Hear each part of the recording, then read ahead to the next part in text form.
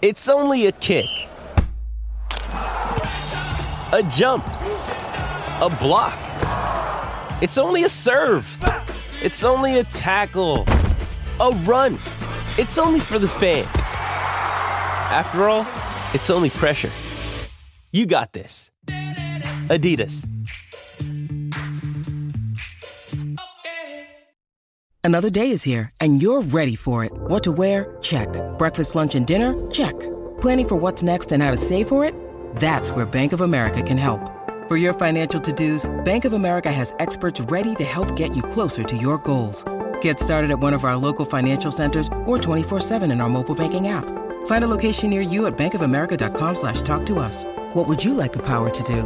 Mobile banking requires downloading the app and is only available for select devices. Message and data rates may apply. Bank of America N.A., member FDIC. This episode is brought to you by Shopify. Whether you're selling a little or a lot, Shopify helps you do your thing, however you cha-ching. From the launch your online shop stage, all the way to the we just hit 1 million orders stage. No matter what stage you're in, Shopify's there to help you grow. Sign up for a $1 per month trial period at shopify.com/special offer, all lowercase. That's shopify.com/special offer. Hello, 10th Mountain Division. Hello. Welcome to Diddy TV. And I just heard your performance. It was awesome, by the way. Love your music. And you're in from Colorado. Mm-hmm. Boulder? In from Denver. Denver, okay. The band started at CU in Boulder. That's where most of us met. And then I finished school last, and we made the move out to Denver. Awesome. Okay. What does 10th Mountain Division mean? I sort of looked it up, and I saw that it used to be an Army division. Is that correct? Yeah, it was part of the military. They were like a volunteer-based ski patrol unit. They did a lot of like rescue missions and high mountain areas, Italy and whatnot. And World War II, when they came back to Colorado or wherever they were from, and founded all these ski resorts across the country. One of them being Vail, where these guys are from. That's right. Yeah, me and Winston grew up in Vail, Colorado, and all throughout town, there's a bunch of references to 10th Mountain Division and how the town was founded by the guys from that military division. And skiing and ski culture is a big part of our growing up. And we try and bring that kind of party atmosphere, like let's go shred. Instead, we do it with instruments instead of the slopes. But yeah, same. Okay, do you ever play, do you ever have gigs that are actually on the mountain? We've done a couple, yeah. It's super duper fun. Yeah, we actually just booked a festival, Winter Wondergrass Festival in Steamboat, Colorado. It's a big skiing mountains festival. When is it? February 22nd through the 4th. Could be a little bit wrong on that, 23rd through the 5th maybe. But yeah, I've seen a couple of my favorite bands just walk on stage with their ski boots. Straight from the slopes to the stage. Okay, so ski or snowboard? Snowboard. Ski. Snowboard, both. I watch. You watch? That's my job. I watch, yeah. I don't really do a lot of skiing or snowboarding, but I love it. And it's so beautiful out in Colorado. It's got to be inspiring. Absolutely. So you guys started in bluegrass, or? Yeah, we started out as a bluegrass three-piece when me and Winston got to school in Boulder. We knew we wanted to start a band for a long time, and the first incarnation of 10th Mountain Division, the band, was acoustic guitar, mandolin, and upright bass, because we just always loved playing and going to bluegrass shows growing up. And then as we met these guys and got the drums and the keys in the mix, we realized we had a lot more ideas that we wanted to get out through different instruments, like electric guitar. Winston has an electric mandolin, and just playing around with any style of music, really. So y'all kicked it up a notch. Yeah, just a little bit. So try Went everything. full on rock and roll. Okay. Grass-stained rock and roll. Grass-stained. I kind of like that image. So recently you put out an album. It came out in September. A couple weeks ago, In yeah. Good Company? Yes. And what does the name In Good Company mean? Or how did y'all come up with the name for the album? Look at us. Yeah. Look at us. So it's the collective band together. I mean, the line itself came from the title track, Misery Loves Company, but I think after writing it and recording it and titling the record, that it's come to mean more than just a lyric from the song. It's kind of the spirit that I think we carry with all of us when we travel and get on stage. You just feel strong camaraderie. Really, just all the people we meet along the way. Everyone that comes to our shows has such encouraging things to say. So it's really just an ode to our fans and our family, really. So how long did it take to write the music for the album? Some of the songs were written like 3 years ago, I think, the oldest one, Rochelle. And then some of them were written on a tour right before we finished the record. We went back into the studio to do some more songs, and some of them were like only 3 months old, yeah. So it's definitely a span of the past couple years for us. Where did y'all record the album? We recorded up at Mountain Star Studio in Black Hawk, Colorado. It's a beautiful, big chunk of land, just kind of like placed in the middle of the mountains, and great scenery, great company, good people running it. It's just like a great atmosphere and very calm and relaxing, and great place to make a record. So it's super chill, because some people say when they go in the studio it can be a little nerve-wracking. Yeah, it was very chill.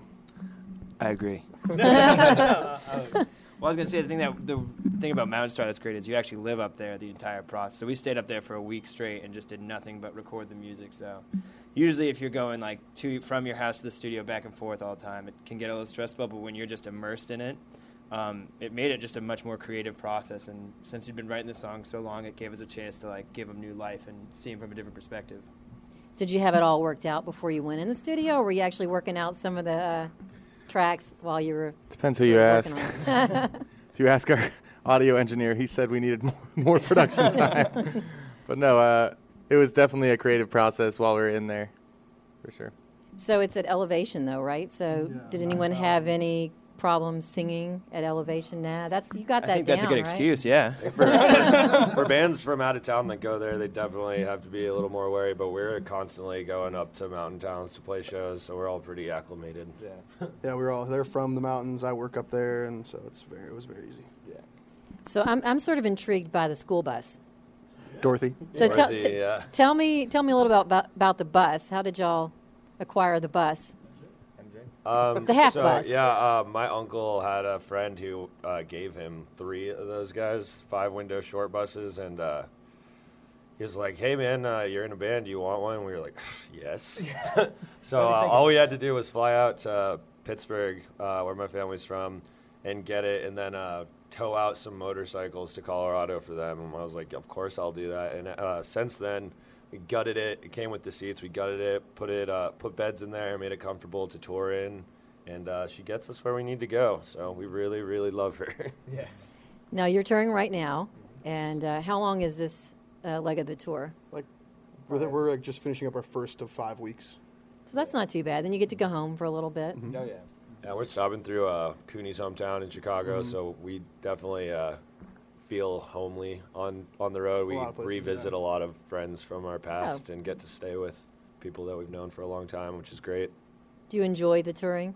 Yeah. Oh, yeah. I love waking up in a different city every day. Yeah, I prefer being on the road, honestly, because we're doing exactly what we meant to do. So do you take time when you're on the road to still create and write? Do you have any downtime, or is it pretty busy? Yeah, we wrote a song yesterday. Yeah, we wrote a couple. We had a little fun in the morning and drinking some mimosas and felt inspired. Yeah, I think that's always inspiring. The most important part, I think, like those moments, like where you're just kind of like feeling it and just like whipping out the notebook and getting that idea down while it's still in your head. Because I know there's been so many times where I think of something good when I'm feeling good, and then as soon as the feeling goes away, so does the lyric. That's why I have one of those little voice memos on my phone. Yeah, those are great. I kind of take a couple seconds, and sometimes I revisit and I say, ooh. Not sure that was really the best idea. Yeah, just getting it down on paper, I think, is the most important part. You can decide if it's good or not later. So lyrics first, music first, which? Mixed bag. Mixed bag? Definitely mixed bag. Like for me, the songs that I wrote, some of them I wrote the lyrics years ago. Some of them I wrote the chord progressions years ago. You know, and you just kind of mix and mash, and over time it somehow turns like into something. Django, the first song that we did on our set today. Andrew wrote those lyrics a long time ago, like 5 years ago, right? No, that one was a little more recent, but still like years ago, and we didn't finish it until right before we went and started recording. So, Was there any theme to this album, or just a variety of songs that y'all wrote over time?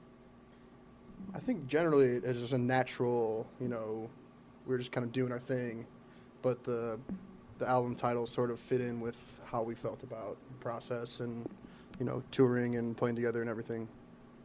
Well, to me, it just seems like you're having a ton of fun. Oh, yeah. Trying. Absolutely. So what's next? What's next for you guys? We'll be heading to Athens, Georgia. We'll be at Aisle 5 in Atlanta this weekend. Bryson City, North Carolina. We're hitting a few new stops. Charleston, South Carolina at the Poorhouse. Asheville, North Carolina at the One Stop. And then when we're also doing Halloween in Chicago. That's going to be a really fun one.